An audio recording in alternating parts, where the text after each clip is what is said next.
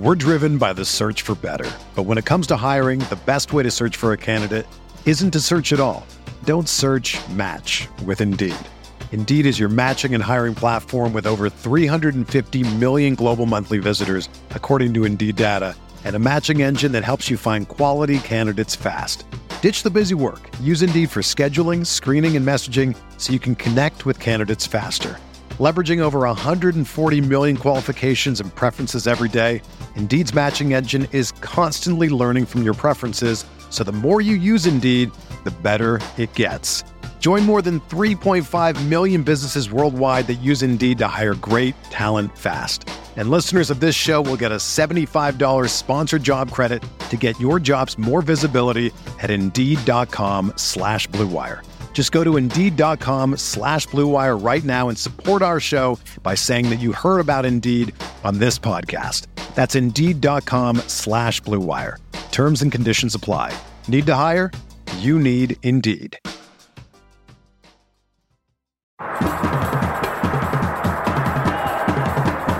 You are listening to KC Sports Network, proudly presented by Emprise Bank, your partner in possible. Coming up, the latest on the Kansas Jayhawks from KCSN, which features 3 shows each week in Border War, hosted by former Jayhawks guard Jeff Hawkins and Mizzou forward Jarrett Sutton. Ain't No Seats with Ryan Reinhardt, Anthony Bax, and Braden Turner. And Booth Review, covering Jayhawks football with Kent Swanson and weekly special guests. Make sure to hit that follow button so you don't miss anything. Stay up to date on all things KU with KCSN.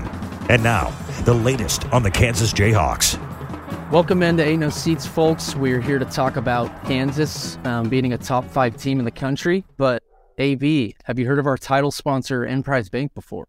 The very one, yeah. Do you know you can open an account with Emprise Bank in like 5 minutes now? It's crazy.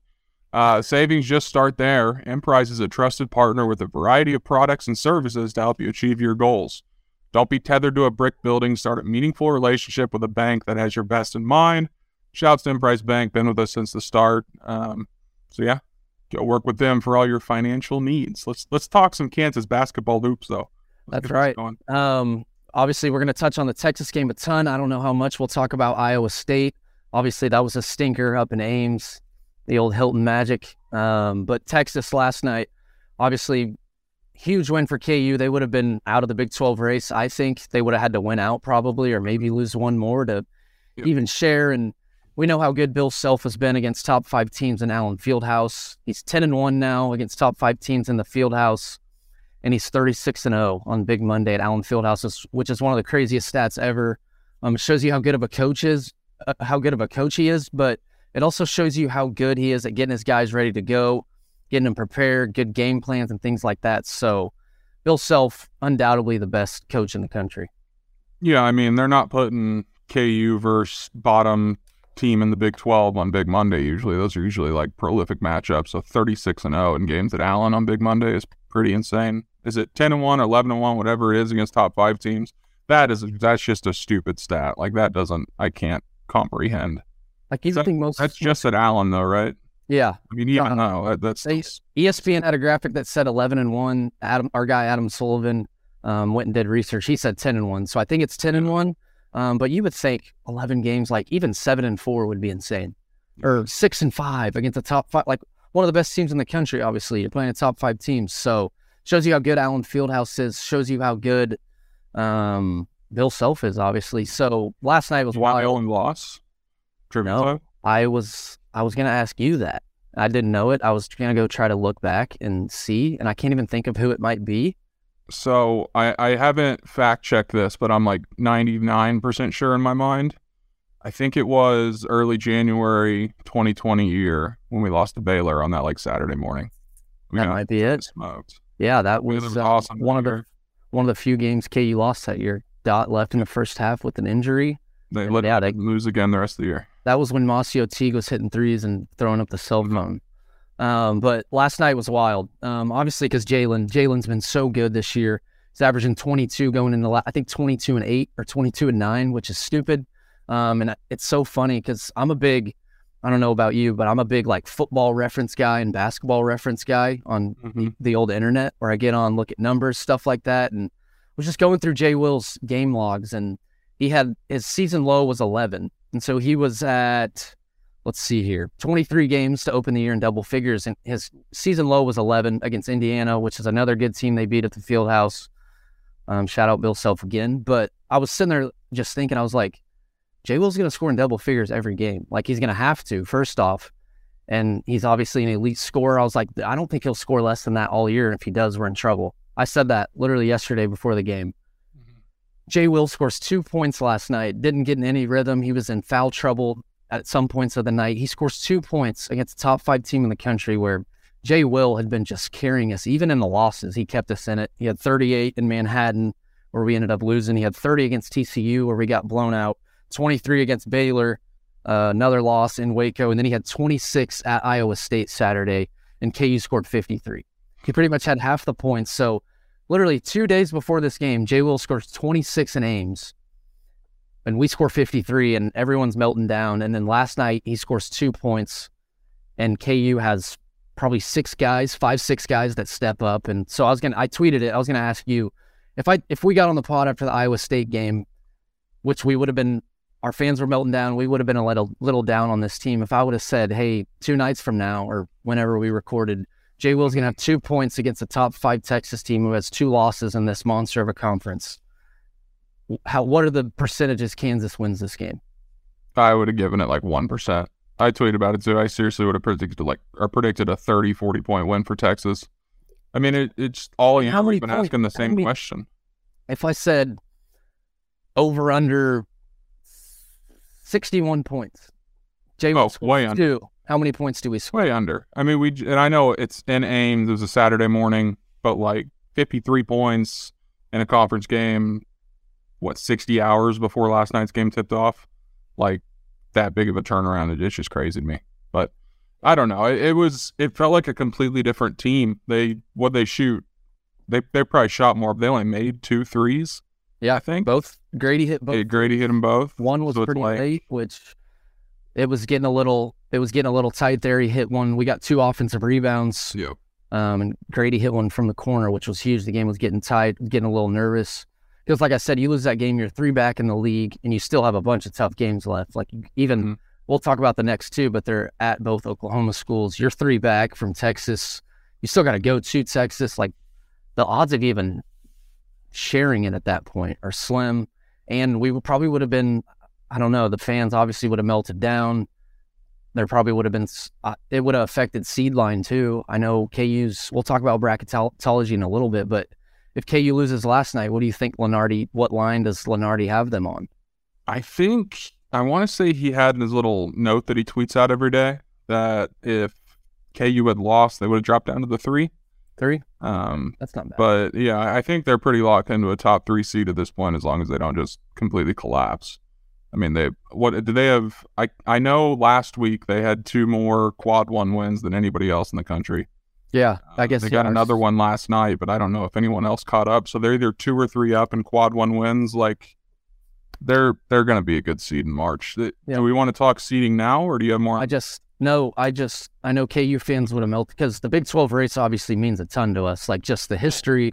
They have so many conference titles, the 14 straight Big 12 titles, and everyone obviously wants to win it extra this year, just because, for one, the league is insane. There's so many good teams, so winning it would say a ton. And then just losing another game at Allen would have been tough. But the thing that impressed me was that they pretty much controlled the whole game.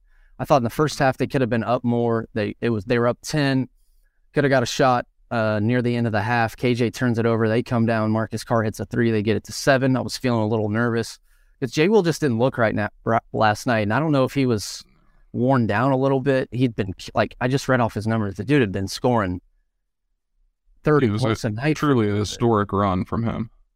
So, yeah, I think we would have seen a little meltdown, because, I mean, we went on the 3-game losing streak, and then they found a way to beat K-State and Kentucky, and then we go to Ames and just looked terrible. So I don't even really want to talk about that game. Bill Self didn't even seem worried, and last night just, again, shows you how good Bill Self is at getting his guys up and ready. Like, he wasn't nervous, and I can't even imagine what he was saying, how many times he called them soft and how they needed other guys to step up. And that's exactly what happened last night. Like, Grady was so good.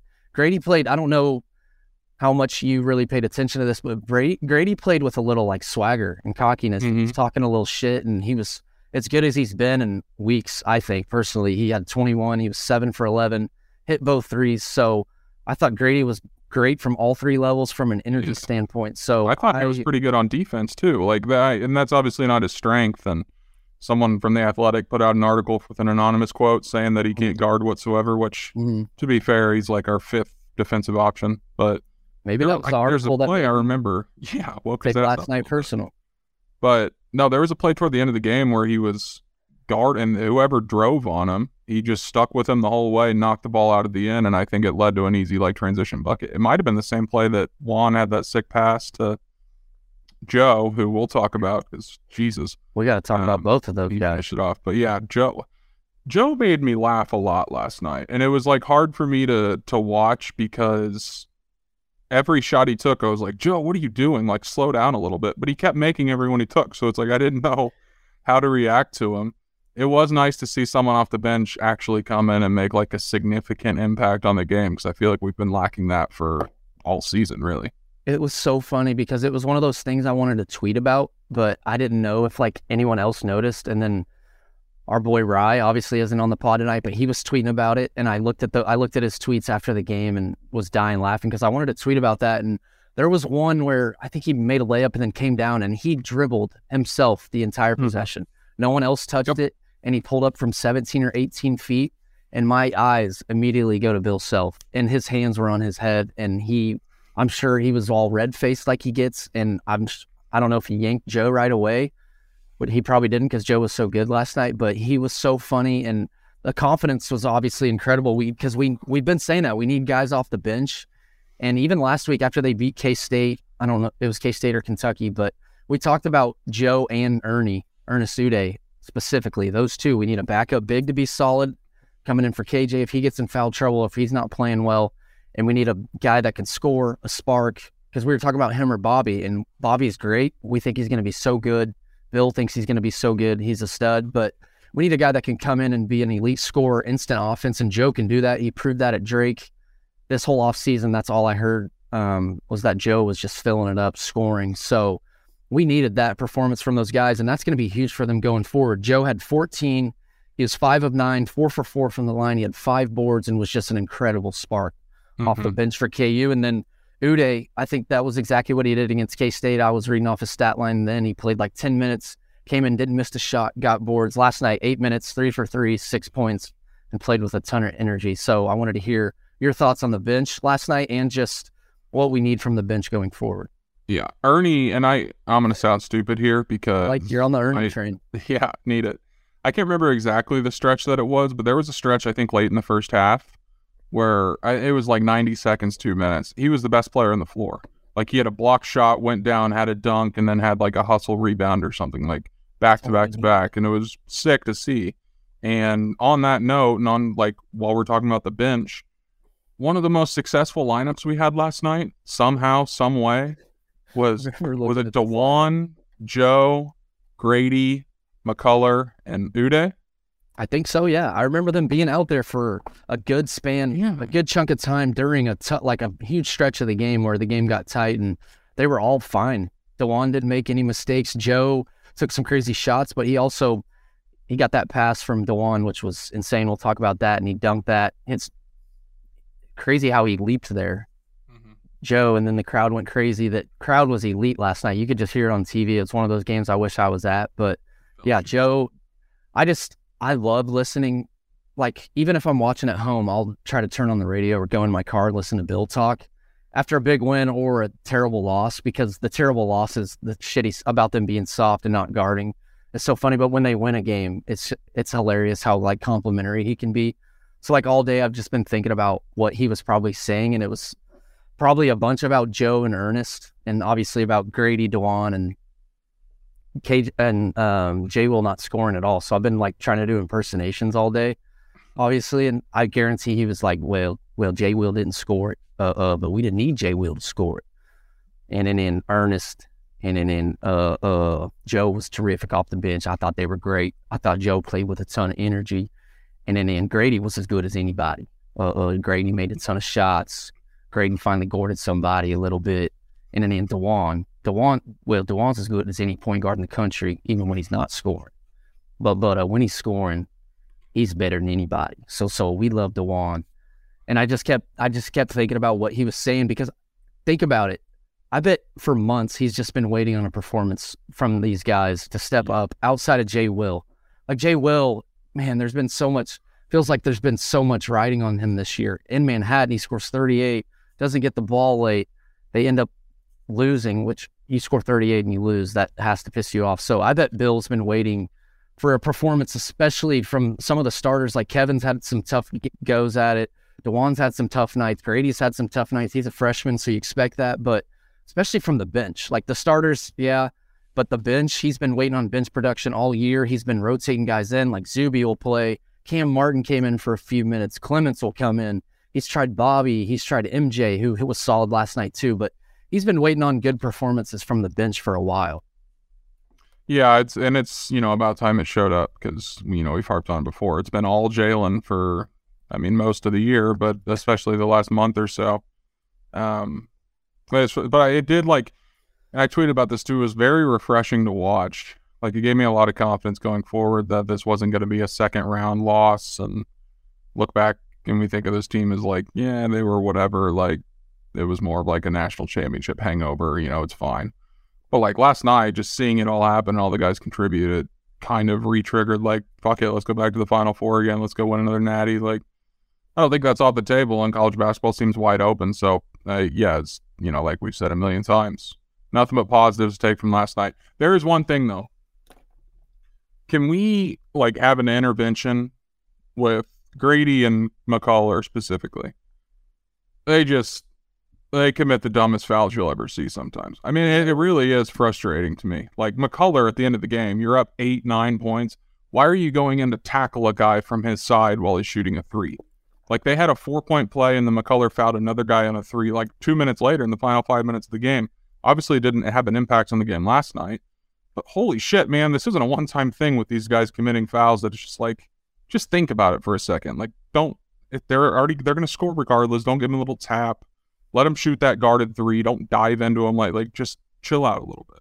I got a few funny things on that, because first off, shout out DraftKings, but I took under 155 at half, and then like a minute in, I took under 156, and then I look later, and it slowed down a ton at one point. It was at like 145, and so or close to 150 or something. So I was looking good. They scored like 50 points in the last 8 minutes. So yeah, that span there. I know you've watched games with me where I gamble on them. I was melting down. They fouled on 2 threes. It ended up being like 168, 88, 80, which is crazy. They scored 88. Jay Will had 2. That's bizarre. Yeah. And then with Kevin McCullar, I love him. He plays hard. He's a winner, but that in his mind, he has never fouled anyone in his career. It's the funniest thing I've ever seen in my life. And I'm not even harping on Kevin. But every time he fouls, he's like, he pulls the LeBron, like, except he doesn't run after the refs like LeBron after foul calls, but he's never fouled in his career. But yeah, Grady, that was kind of a weird call, I thought, on Marcus Carr late, where he got the and one layup. He went on right hand on the left side. Jay Billis said he like arm barred him on the back, but it didn't really look. It felt like one of those fouls where refs call late because the team's losing. But I don't know. Yeah, those fouls were tough. I don't know why they're fouling 3-point shooters. I bet once again Bill was red faced, but he looked livid. I love when he gets fired up, starts punching the scores table and stuff. But yeah, we definitely got to talk about, we haven't even talked about our guy DeJuan. He was so good last night. And obviously there's teams that will sag off him. That was also in the Athletic, that teams will sag off. I think the guy in the Athletic said, you don't need to sag off fully. Like, he obviously can hurt you a little bit deep. And DeJuan, some of those times, I feel like he just pulls threes because he's wide open. And I don't know if you agree with this, but it felt like DeJuan, from a confidence standpoint last night, was at an all-time high. And lately, he's been pulling. He's been shooting around the rim. He made a crazy tough layup with the left, reverse layup. But he was so good last night. And I was looking at his box score. He took 16 shots last night. I think he was 8 of 16. And I think 2 games ago, he took 12 shots. He hadn't taken more than 12 shots since the season opener this year. And so if I would have, before the year, if you told me DeJuan was going to take 16 shots in a game, I'd probably say, which I hate saying this, I'd probably say we'd lose, but I'd also think you were insane. Yeah, that's actually stunning to hear. I didn't see that many shots. But yeah, he was great. I mean, everywhere. Offense, defense, transition, passing. I mean, it was just felt like a master class of a DeJuan that we've seen many times. Maybe not as consistent as we'd like. Had a tough little month there, but he did. I mean, shit. If he's playing, and obviously every time he plays well, I think we say the same thing. Like, we're not going to get that from him every single game, but if he can do like 75% of that, we're going to be in good shape. Just don't have the game where you go 0 for 7 and you have 1 point and 3 fouls, 4 turnovers. Like, yeah. He was just perfect. The pass he made to Joe, you mentioned it earlier, was like, it blew me back. I was sitting there kind of on the edge of my seat, and it just threw me all the way back as far as I could go. Like, it doesn't make sense, some of the things he can do with the basketball. And he just makes it look like so routine. And it's like that cute kid when you're growing up and he's like, he does something cool in his Little League baseball game and he's trying not to smile. And everyone's like celebrating around him and he just like breaks it. That was DeJuan last night. Yeah. Like, after, he's just, I don't know. I love the kid so much. Yeah, he's great. And I was saying that earlier is our fans are so tough on him when we lose. Like, they're like, DeJuan can't score. But then when he wins and he has like 4 points, everyone's like, oh, DeJuan's the best in the country. So when he doesn't score and we lose, they're mad. But when we win and he doesn't score, they're pumped and think he's the best. And he's so good defensively and he gets everyone involved and he controls the game as a point guard standpoint. But last night, 8 for 16 from the floor, 50%. He had 17 points, 6 rebounds, 5 assists, and then 4 steals. And it looked like he was in his bag. Defensively, kind of reminded me of the UNC game where he ripped RJ Davis from behind. But he was kind of getting in guys' faces and showing a little emotion, which he doesn't do at all. But he was so good last night. And Bill Self's so good at developing point guards, but also keeping faith in his PGs and keeping them level-headed and keeping them going. Like DeJuan we talked about it, 2 for 18 over a 4-game stretch. He had 5 points in 4 games. And not only that, but he was turning it over, making bad decisions. He had 1 or 2 questionable turnovers last night, but Bill Self and his point guards, it blows my mind, man. Like DeJuan, the way he's progressing, even as a scorer, he's not an elite scorer yet, but shit, could he be not elite? But I could see him being a good scorer next year, averaging double figures, getting to the rim. Team in scoring his senior year. I mean, if I told you that about Frank Mason in his sophomore year, like, no one would have thought that he was going to win Naismith Player of the Year. Yeah. So we go from him, we go from Frank, Devontae. Devon was so good. I feel like people just forget about Devon because he wasn't around for a while. We didn't win a ton in the tournament, which got screwed by COVID in 2020. Just thinking about the point guards since Bill's gotten here and how they all progress. Tyshawn even, everyone called him Tyshawn turnover. Tyshawn still talks about that, about when they came back from Maui against Duke. But the way he can just develop point guards, it's as good as anyone. The way he can develop bigs is crazy. Just the way he can develop, it's best in the country. But DeJuan was so good, 8 for 16. And then obviously we talked about Joe and Ernest. I think KJ, his performance last night is kind of being slept on. Just looked at the box score. I had no idea, but he had 7 offensive boards, which Texas's length and their athleticism was something we were all worried about. We thought it would be a tough matchup. So how about your boy KJ Adams with 7 offensive boards last night? It's just great to see. I think, did he have a couple of them late right before that Grady 3? I think we had 2 on that possession. I think he had 1. Mm-hmm. That's just a crazy number, though. I mean, that's 7 free possessions from one guy. Yeah. If you want to put it that way. So, yeah, I don't know. He's going to be slept on forever, but he's been so good for us this year that I don't really have much more to say about him. Like, yeah. And he's my guy. He's going to be our guy the rest of the year, unless if he's not going forward like the primary big, that's probably a good thing because it means Zude has like gone nuts in his progression, but like, yeah, it's going to be KJ. We know how self-coach. For sure, KJ. And I don't see Ernie going nuts, and we don't need him to go nuts. Mm-hmm. We need him to be, like I said earlier, you come in off the bench, give KJ a breather, play hard, rebound, don't foul, set screens, finish dunks, make layups. That's all we need from him. And that's what he's done from the last week since the K-State game. He was pretty solid even in Lexington when Zuby left the game with an injury. And I think Ernest has taken advantage of that with Zuby leaving. Feel bad for Zuby, but Ernest has been solid. And I think KU fans kind of get in the habit where you get a 5-star recruit, he comes in, he's not playing well, and everyone starts questioning it. They start looking at his ranking out of high school. They start wondering why he's not playing well. And you just got to, in Bill Self's system, these guys they wait their turn.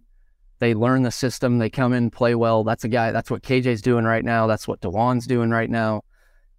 So you can't expect Ernest to play 20-plus minutes and come in and get double-digit boards, score 10-plus points. So we can't expect a ton out of Ernest. If he does what he's done the last few weeks, we'll be just fine. Even if Joe does that too. Joe and Ernie, and then our starting 5. That's really all we need right now. Bill, we talk about it. He gets his rotation down to 7. So I'm pumped about that 7 right now.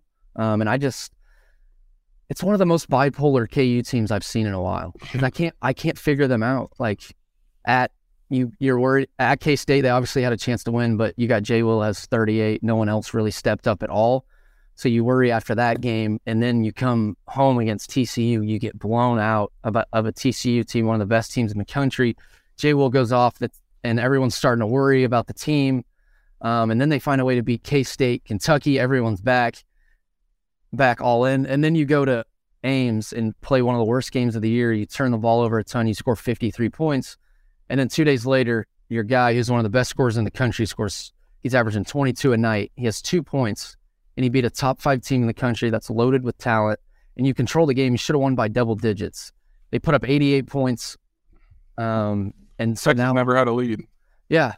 And so now I think I'm all the way back in because you found a way to win that game. You give a ton of players confidence. DeJuan, McCullough, we didn't talk about him. He had 16 points, which 10 of them came from the line, but he had 6 assists. He's been rebounding it really well. And then Joe and Ernest should have all the confidence in the world, which might make Bill nervous about Joe having that much confidence because he's going to start pulling from 20, 25 feet. But I think that was such a massive game for them, for the coaching staff, obviously, to step back. And I'm sure they have confidence in the guys, but step back and realize that they can win games without Jay Will putting up 20, 25 points a night and from a fan base standpoint. So I think I'm all the way back in right now.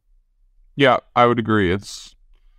Like I said earlier, it was just good to see. You want to take a quick break and then hop into some next steps for KU and bracketology shit?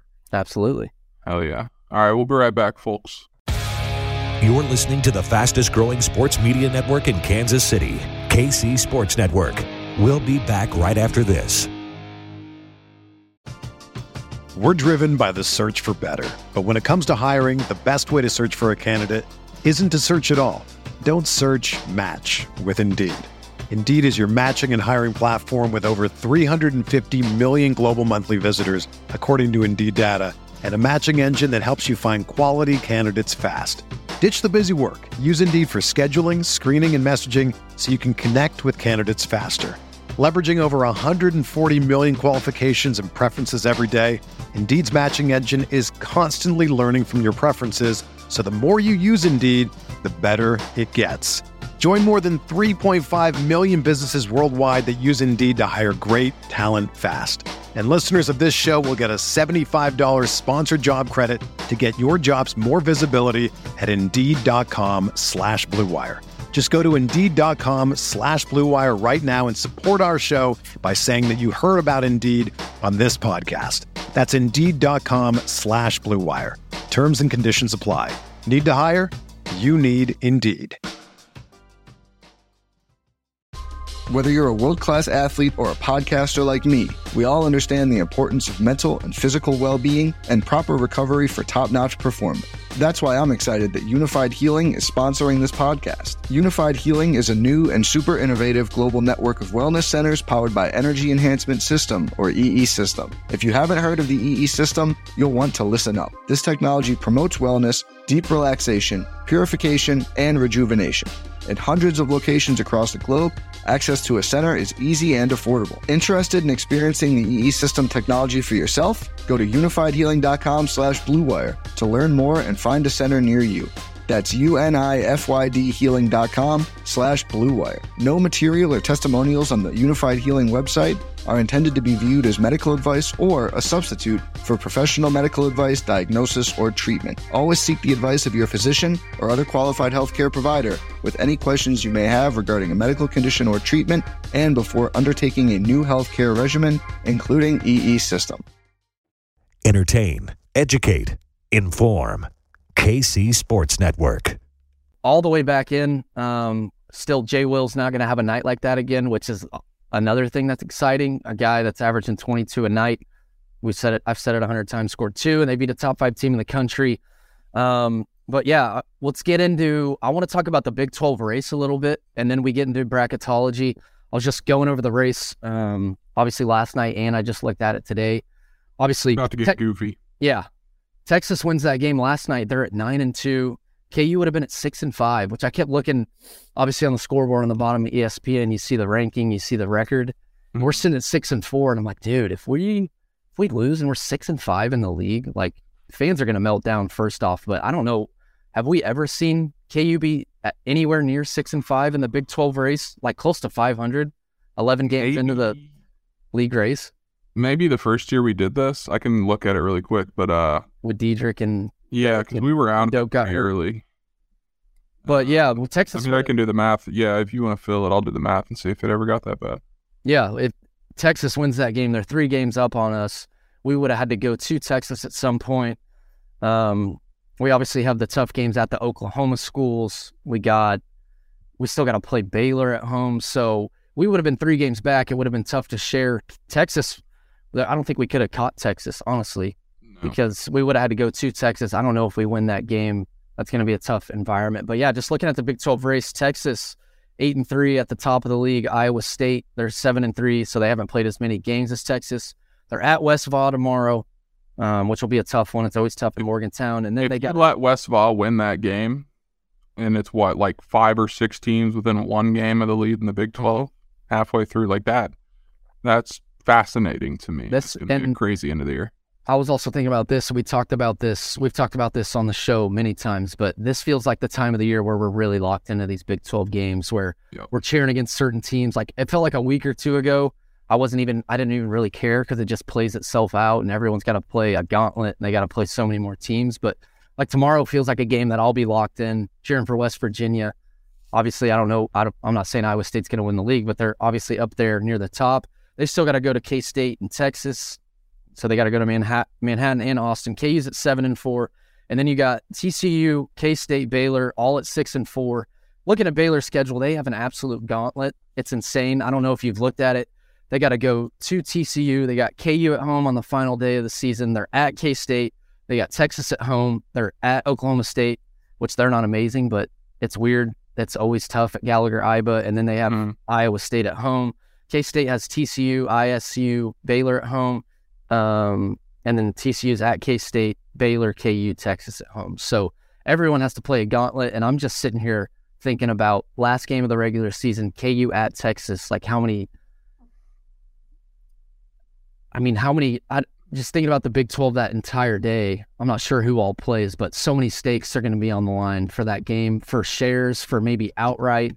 And it's going to be a tough one at Texas in Austin when we already beat them. So that's going to have huge implications that final day of the year. Yeah, and it might come down to that because I'm just looking at KU's schedule right now. They've got a real chance to go and get hot really quick. Like, they got Oklahoma State both on the road. Those are never easy, but they're certainly winnable games compared to what we've just gone through. Like, it is weird to look at these 2 games as quote-unquote a break, but based on what we've played in the last month, it kind of does feel like a little bit of a break. So if they can get out of those 2 with 2 wins, they get Baylor at home. You'd like to think they're going to win at Allen. They go to TCU. They're already losing to Baylor.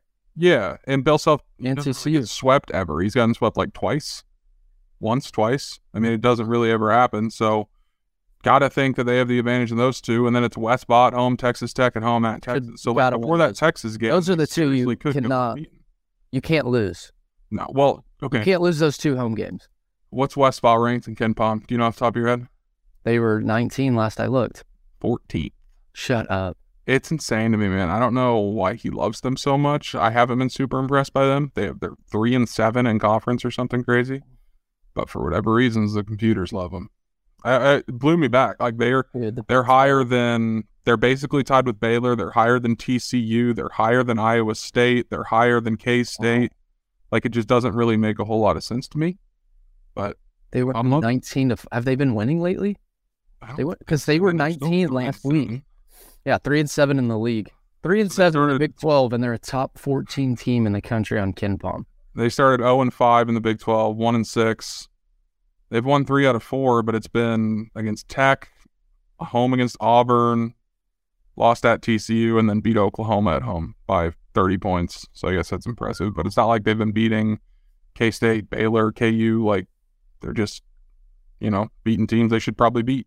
Yeah. Yeah, and I'm glad you brought up the schedule because I was going to get into that next. Obviously, we've talked about the 2 games at the Oklahoma schools. I think there's been years where we lose at OU. I remember Frank's junior year, the Buddy Hield beat us there once. I believe Trey Young beat us there. I remember the game where they were hacking Doak. We actually beat Buddy that year with Devontae where he went off. Yeah, we swept them somehow. Enjoyable KU basketball games to watch. But so it's always tough there in OSU for some reason. It's always tough, no matter how good we are. 2008, they beat us. Frank's 2017, they blew us out somehow. In Frank's year, Bill got teed up. It's always tough there. So I was thinking, honestly, I want to win. Like you hope to win both, but I feel like it's like those spread. Like I personally think that Oklahoma State spread, for example, could be like a pick'em or or we're favored by 1 or so, just because it's on the road. They almost beat us at home. They scored 45 points in the first half against us, and we luckily won that game. So I could see that being a tight spread. You're dead on. I mean, KenPom's got us -2 at OU, and then he's got Oklahoma State favored by a point against us. Okay, yeah. I don't think that's going to be the. They're going to be tight. It's going to be more like KU -3.5 and KU -2, but like no question, one of those games is going to be tight. We're not going to win both comfortably, and we could lose both. Honestly, they're on the road, Big 12. The OSU, I don't know where OSU and OU are NCAA tournament-wise, but obviously KU's coming to town. They're going to get everyone's best shot, best crowd. So winning both would be massive because those aren't easy games. Like even Bill said, there's no bottom dwellers in the Big 12. Every game's going to be tough, especially on the road. So if they could win both of those, I'm feeling sky high. I think you split one of them, and then you got to beat Baylor at Allen. You can't lose any more at Allen. And so I think even 2-2 after these 4 would be decent, solid. We still have a chance. We'd be at what? We're 7-4 in the league. We'd be at 9-6 with 3 to go. 2-2 would probably be tough. I don't. 3-1 would be massive. I don't know where Mike Miles is at from an injury standpoint. We're looking not playing tonight. Okay, we're looking pretty far ahead. Obviously, we're going to need Texas to lose. They got at Baylor at TCU. They'll lose one of those. Yeah. But we're looking ahead a lot. But 3-1 after this 4-game stretch would be incredible. I think 2-0 in those at the Oklahoma schools, and you're coming home against Baylor. We're in great shape to at least share the league. It sounds like we're kind of on a different page here. Well, not with like what you just said, but do you? And maybe this is just me not being. The Chiefs are still going on, so my mind is kind of like split between KU and the Chiefs. But like, are you that into winning the Big 12 this year? Because like I was having this conversation. I think I'm just talking to the fans almost. Right. To the fan standpoint. And we were talking the other day, and Alan, I think, asked who we were cheering for, K-State or Texas. And they all said K-State because Texas would be like alone in first place and this and that. And it's like I don't know. I don't really care about that. Like one way or another, we're going to be a 1, 2, or 3 seed unless we just collapse. And I looked at the numbers. I think it was 23 times that KU's won a conference championship since I've been born. So it's not like it doesn't mean a whole lot to me anymore now that the streak's over. And I know that sounds super spoiled. And I don't want to come off that way, but it's more like focusing my attention. When we lost Saturday at Iowa State, my first thought wasn't, well, shit, how are we going to get back in the Big 12 title race? It was more like looking at the team itself, like, okay, well, they have a lot of places they need to improve if they want to have any success in March. I think I'm just more like looking towards that as long as we're set up for the tournament well. And obviously winning the conference sets you up for the tournament just naturally because, you're going to get a 1 seed if you win it. But it's not as devastating for me to lose games anymore because you still see Lenardi and Palm. They don't drop them below the 2 line. So it's, I don't know. To me, it's just like I'm not as into it. And maybe that happened when the streak died, but just getting older. Like when you're at the school or you're in high school, like you take so much pride in it, and every loss affects you. And your Mizzou, K-State fans are texting you every time you lose. Like that shit affects you. And social media, they're talking shit and it affects you because KU, like being a spoiled fan or being a prick kind of, but we don't lose many regular season games. So when we do lose, our fan base melts down, but other fans give us shit. So I guess it's just like taking pride. But yeah, if we go 12-6 in the league and Texas goes 13-5 and they win the league and we're still a 2 seed, and obviously you go 12-6 to finish the Big 12. If you finish 12-6 in the Big 12, obviously you only lose 2 more. So you're going to beat a couple good teams the rest of the way, and you're going to have some confidence going into the Big 12 tournament going into March. As long as they're peaking going into March, they're 12-6 and they lose the Big 12 race by a game or so. Honestly, who cares? Like, yeah, you want to win the league because it's such a good league. It's an 18-game span where you have Allen Fieldhouse for 9 of them, and so you feel like you have a great chance. But they finish 12-6 or even 11-7, which I think can be possible. You lose 3 more with 7 to go. It's possible, but I think we should all obviously we're all focused on the tournament. You want to win the Big 12, but with our body of work, we've beat like teams like even Indiana and NC State have been low-key underrated wins for us. NC State looks great. They're electric. That was a nice win in Bahamas that felt like they controlled. They beat a Kentucky team. They beat a Duke team. So we have a lot of under-the-radar Mizzou. We have a lot of under-the-radar good wins. We're going to have a nice body of work going into the tournament. We have the best coach in the country, so we'll be ready to rock in March. Worst case, we're probably a 3 seed at this point. Yeah, and then I guess we can maybe transition into bracket talk. Oh, I know. I ask this question every day. I looked at bracketology before this and immediately thought of you. I don't know if you've looked today. At Lenardi's? Yeah. Yeah, it's a cakewalk, the Elite Eight. Well, have you seen where we are? Des Moines and KC. Yeah. 2 in the Midwest. That's what I was going to ask. Like, we're all on board with 2 in the Midwest over 1 in, like, New York City, right? Like, it's... Yeah. To me, that just feels, like, obvious. So I don't want to get too... And that's the other thing, too. Like, also, who would get the better chance? Who would they give the... Like, say... Obviously, they kind of put the 1 seeds in certain places to, like, where they are demographically. I know sometimes it hasn't worked out our way. Shout out 2007. But who would they put in the Midwest? Like, say we were on the 1 line, who would they put over us in the Midwest? Houston? Houston, yeah. Purdue, I think they're giving Purdue the South if they're number 1 overall because Louisville is pretty close to, I can't think of where Purdue is right now. West Lafayette. That's not too far of a drive for them. It is. Yeah. But, so it's Louisville, New York City, Kansas City, and Vegas, I think, or LA, 1 and 2. I think Vegas. But yeah, we'd have to hop Houston because I don't think they're going to ship Houston unless they put Houston in like Vegas or something. But then we'd have to hop Arizona.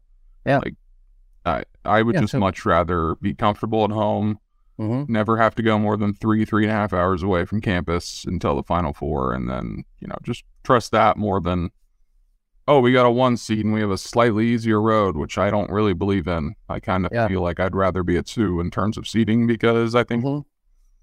I don't know. And obviously, like, just from a fan standpoint, like, everyone's going to want a 1 seed. It just obviously looks great. The 1 seed in the region, it adds to Bill Self's resume, but being a 2, there's obviously nothing wrong with being a 2.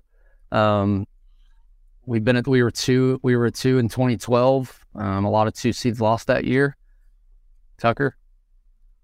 But yeah, being a 2, obviously in Kansas City, which we'd have to win 2 games to get there.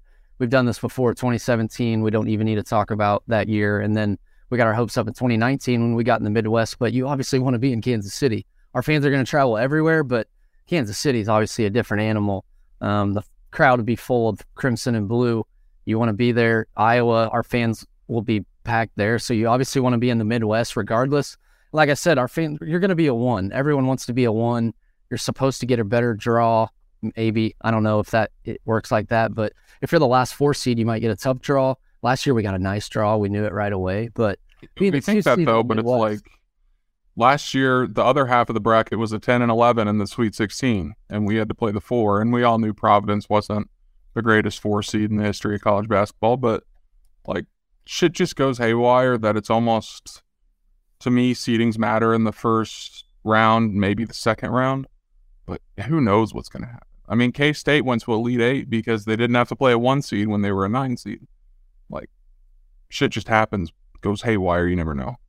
And I was also going to ask this, is obviously there's some teams ahead of us, but the winner of the Big 12, like if whoever wins the Big 12 outright, are they not going to get a 1? Is it not going to work like that? Because they could lose a couple more. They could lose a couple more, obviously, and they're going to lose a couple more. Texas will lose 1 or 2 more. And so teams are going to be losing games, and I guess that affects your resume a little bit, maybe not against a ranked team, but if a team's losing a couple more games and then Arizona or whoever, Houston, Purdue separates themselves, could they still be a 1 over the outright winner of the Big 12? I feel like Ryan has kind of been harping that whoever wins the Big 12 should get a 1 seed. He might have even said 1 overall, and I don't really disagree, but a team at the bottom of the league is a top 15 team, according to the metrics. West Virginia is the 14th best team on KenPom. Absolutely. They're 3-7 in this league, and they could be 3-8 after tomorrow night, and they'll still be a top 20 team on KenPom. Speaking of KenPom, I was looking last night. There's like 2 or 3 teams total that fit the top 20 in both offense and defense. And I don't trust any of them. It's Houston. I don't really trust. It's Alabama. Sure, I guess. Yeah. And it's UConn. I have 0 faith in UConn. So I think so too. And it just feels like we say this every single year, but it does feel like really wide open at the top for college basketball. It is. Teams that are at the top right now are not teams that you would normally think is college basketball national champions. So I feel like usually by this point, I at least have my own opinion on who I think the best team in the country is, at least the most well-rounded team that I can trust, especially guard play. I love It's all about guard play in March, like guards that can go, guards that can score. And I usually have a team that I at least feel is the best team in the country. Last year, I think we all thought Gonzaga. Obviously, they were the number 1 seed. But I have no clue where I'm at right now. I think they can be really good. Sometimes they can stink. Alabama, they go to Norman and get stomped.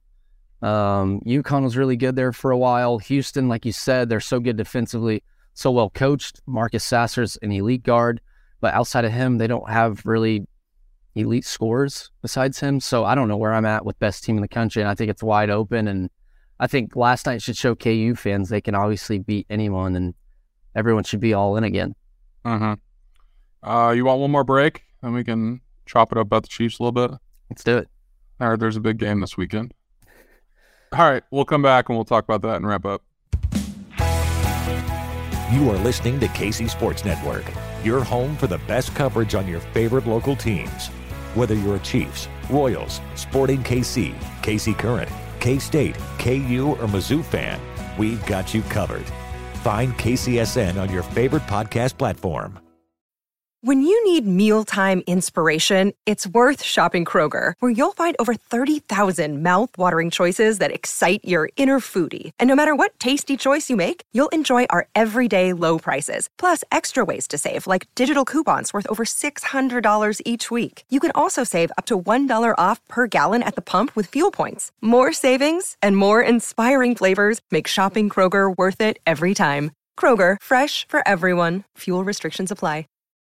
This episode is brought to you by Shopify. Whether you're selling a little or a lot, Shopify helps you do your thing, however you cha-ching. From the launch your online shop stage, all the way to the we just hit 1 million orders stage. No matter what stage you're in, Shopify's there to help you grow. Sign up for a $1 per month trial period at shopify.com/special offer, all lowercase.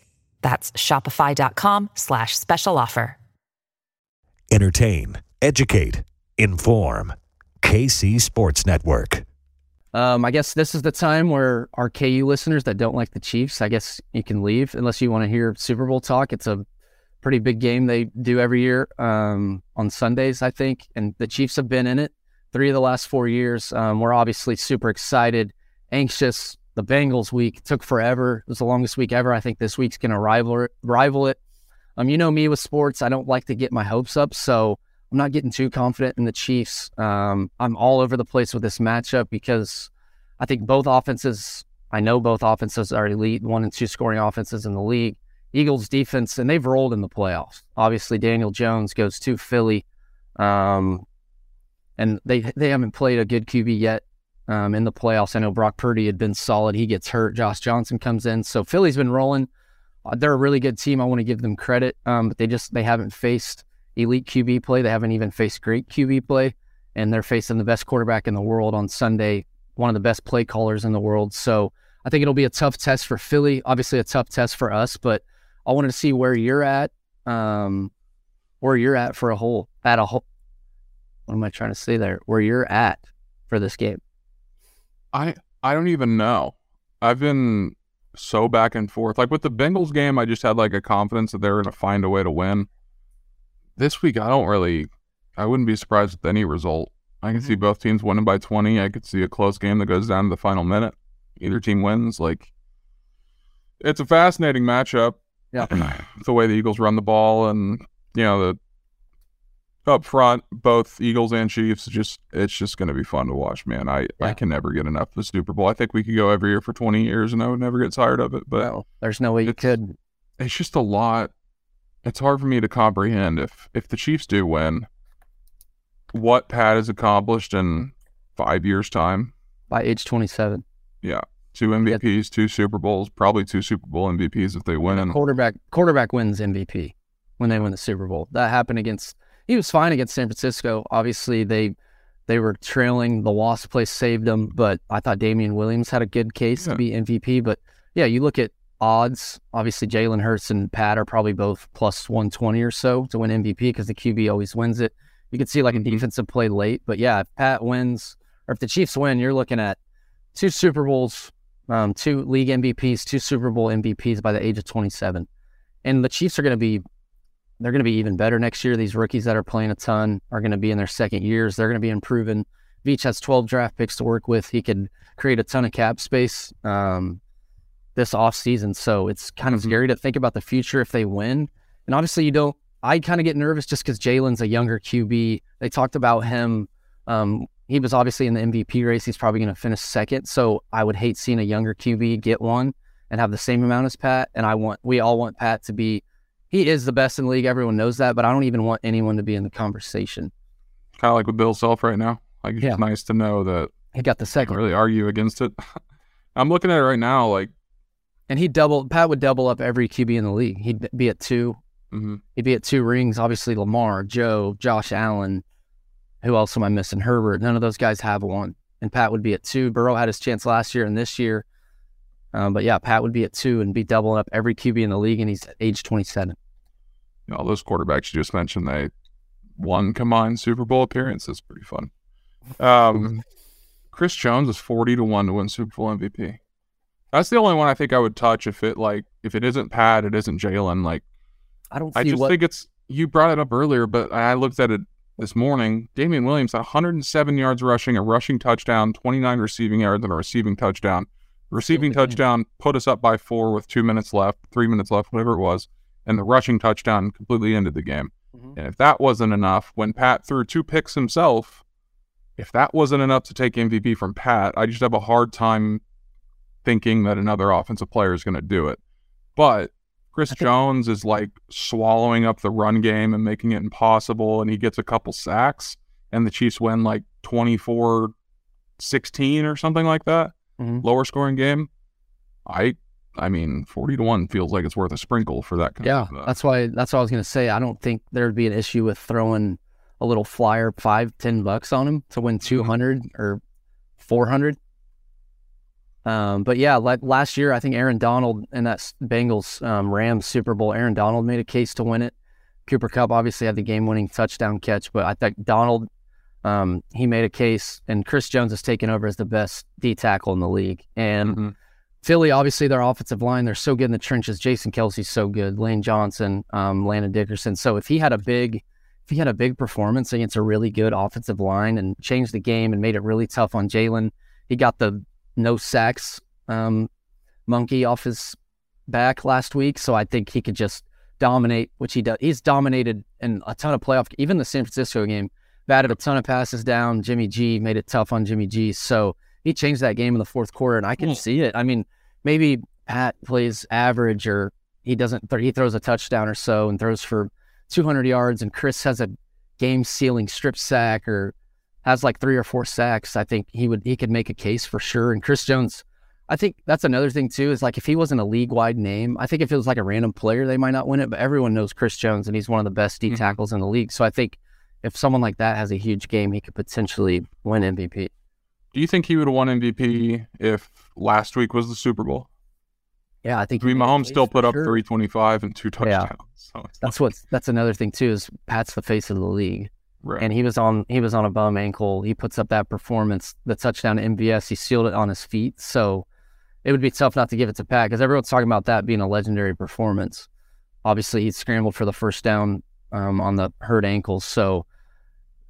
I don't, probably not last week. Pat still would have got it, but if he had a like decent to below average performance, which he could, I mean, Philly's D line's so good. Four guys with double digit sacks. They got Slay and Bradbury, and the secondary. Their secondary's been one of the best in the league, so he could have an average night, and Chris Jones could take over. But yeah, I'm ready to see what the Chiefs' offense can do against this D line, because we're good in the trenches too. Our O line's one of the best in the league. We talked about that before we started the pod. You got Creed, Trey Smith, obviously Tooney, Orlando Brown. We need him and Wiley to be really good on Sunday. And then I talked about the secondary. They're solid, but they haven't seen an offense like Kansas City's, and they haven't seen an offense even close. Maybe Dallas. People keep saying in the playoffs, but like the best quarterback they played this year, I think it was Rodgers, Goff, and Lawrence, and they all put up like 30-plus points. The Dak game on Christmas Eve. Yeah, like I think Kellen Moore's a solid play caller. They got rid of his ass. He's with the Chargers now, but they have kind of terrifying. Tony Pollard, CD, so they have some weapons, but like we do too. So I don't see, obviously, Philly's D is fine. They're really good. I think they could slow KC down a little bit, but what is really slowing the Chiefs down? I think the Chiefs could obviously, they can score 30 plus. Pat could throw for 300 plus. Like, that's just a normal day for the Chiefs. And I think the Eagles, they obviously could slow them down a little bit, but I think the Chiefs are still going to be able to do what they want. Andy with a week off, we've seen it for years. He's one of the best ever with a week off. And I think the thing that people aren't talking about enough is the coaching matchup. Nick Sirianni, obviously solid. He got them to the Super Bowl. But Andy Reid's been here. He's obviously 1-2 in the Super Bowl, but it feels like a one they need to get, a guy that used to work under Andy Reid. Pat going against a quarterback that's playing in his first Super Bowl. So it feels like we have the experience factor. I know the Eagles have been there too, but at the biggest position in sports, we have the advantage there. I don't know. I think we're just as good in the trenches too. I think Philly has weapons, Devonta Smith, AJ Brown. But we saw a receiving core that was better last week with T. Higgins, Jamar Chase, with L'Jarius Sneed out. Our rookie corner stepped up. Justin Reed stepping up. Our D-line has been as good as it's been. So I'm sky high in confidence just with the Chiefs roster as a whole. And I think this is a game Andy and Pat need to win. Andy would be 1-3 in Super Bowls. Pat would be 1-2. The things they would say about Pat in the offseason would be annoying, which I said that about Cincy game too. He found a way. I just think Pat will be too much. I think our offense will be able to do enough, and their defense is good, but I don't think they'll be able to slow us down enough. Yeah, I think my gut tells me to take the Chiefs, but I genuinely don't know, man. I'm just ready for it to be here. It's only Tuesday, and we're already getting takes out of Philly saying if Jalen Hurts wins, that what's the argument to take Pat Mahomes over Jalen Hurts if you're starting a franchise? So that was good to see this morning. And I think we can play the no one believes in us card again, because I really do. We're dogs, first off, and it feels like, maybe I'm wrong, but it feels like a lot of people are picking against us again. I think everyone just thinks Philly is the most well-rounded, all-around team in the league, which is fine.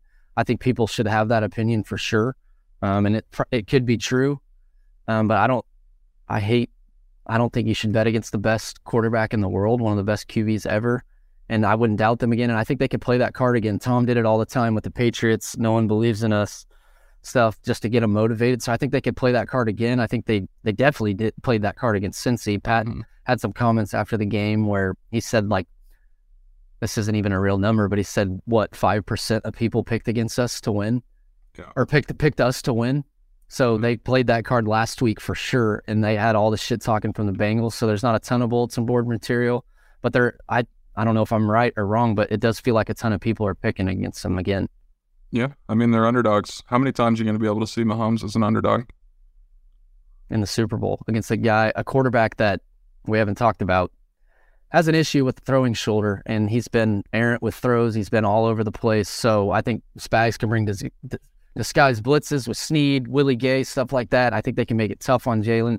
But, dude, it's your first appearance in the Super Bowl. Like, I know Jalen's played in big games. He was at Bama, Oklahoma. He just played an NFC title game, but dude, those lights are obviously bright. I almost said those brights are light.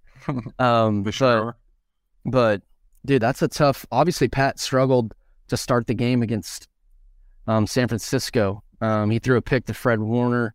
He threw one behind Tyreek Hill in his first Super Bowl. So I think that first Super Bowl appearance could be nerve-wracking for Jalen. His shoulder. Dude, he doesn't look good throwing it. We talked about it before the pod. He threw for like 150 last week, which he didn't even really need to throw it, but most of his yards went to Devonta Smith early in that game, which he didn't catch the ball. So I think it could be tough on Jalen Hurts on Sunday. And if the Chiefs stop the run at all, I think we roll. Their rushing attack's crazy. It's one of the best in the league. I think their offensive line creates so many holes for them. Miles Sanders, Jalen's been running it well this year, obviously, but he hasn't been effective lately. So I think if we're able to we don't even need to completely stop the run game, just limit it a little bit. That rushing attack's crazy. If we can limit the rushing attack for Philly, make Jalen uncomfortable and make some tough throws to A.J. Brown and Devonta Smith. I know they could maybe use those guys around the line of scrimmage to help him a little bit, but I think if we can limit the rushing attack, make him make throws and beat you with his arm, I think the Chiefs have a really good chance. Yeah, stop the run, put pressure on them. I think they got to be bringing pressure all night. Just trust your corners one-on-one, maybe one safety over the top, and really slow down the run, make Jalen beat you with his arm, because it sounds like you're in the same boat as me. I don't really trust – if the Chiefs can stop the run, I don't think there's a formula for the Eagles to win the game. But I agree, and I'm nervous. I'm already anxious, losing sleep for the game Sunday. I want Pat to get a second ring. I want all of them to win, but obviously want Pat to get a second, Andy to get a second, another parade in KC. Fun episode with you, talking KU, beating a top 5 team. We're all the way back in again. We'll see if we're all the way back in after the 2 games at the Oklahoma schools.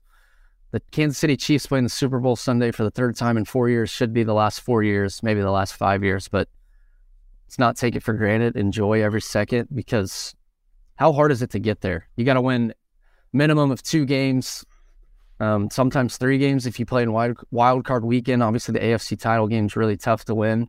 We've seen that before. We've given up leads, so it's so tough to get there. And I think Chiefs fans have gotten spoiled at some points. They melt down over regular season losses. We melted down after being up 27-0 against the Broncos, and they made it a game. Season was over at that point. But yeah, dude, this is incredible. We'll never see this again. Obviously, Mahomes has a ton of time left, but after the Mahomes era, we'll never see anything close to this again. No. One more thing before we get off. A big shout out to our guy Reinhardt, huh? Yeah, I was going to open the show with that. Yeah. So he's not on tonight. He had to work, but yeah, seriously, shouts to Ryan and Hannah. Yeah. Engaged couple, newly engaged. Yeah, it's amazing. We love him, obviously. Love Hannah. So, dude, that's so awesome. And I had no clue it was coming. And then he texted us randomly because we wanted to watch the game. Hey, I'm proposing Saturday. So, God, that's so awesome. And we love him. Miss him on the show tonight, but we'll be back soon. I guess show him some love on social media if you want. But shout out to our brother, Rye, for getting engaged, getting on one knee and pulled it off perfect. Yeah, he's the man. We love him. Shout out to the Hawks. Hopefully the Chiefs win another ring Sunday and rock chalk. Thanks for listening to KC Sports Network. Don't forget to hit that follow button and leave us a review if you like what you heard and think others would as well. You can find all 6 of our channels at KCSN. covering the Chiefs, the Royals, Sporting KC, and the KC Current, plus KU, K-State, or Mizzou by searching KCSN wherever you listen to podcasts. We're also on YouTube. Entertain, educate, inform. KC Sports Network.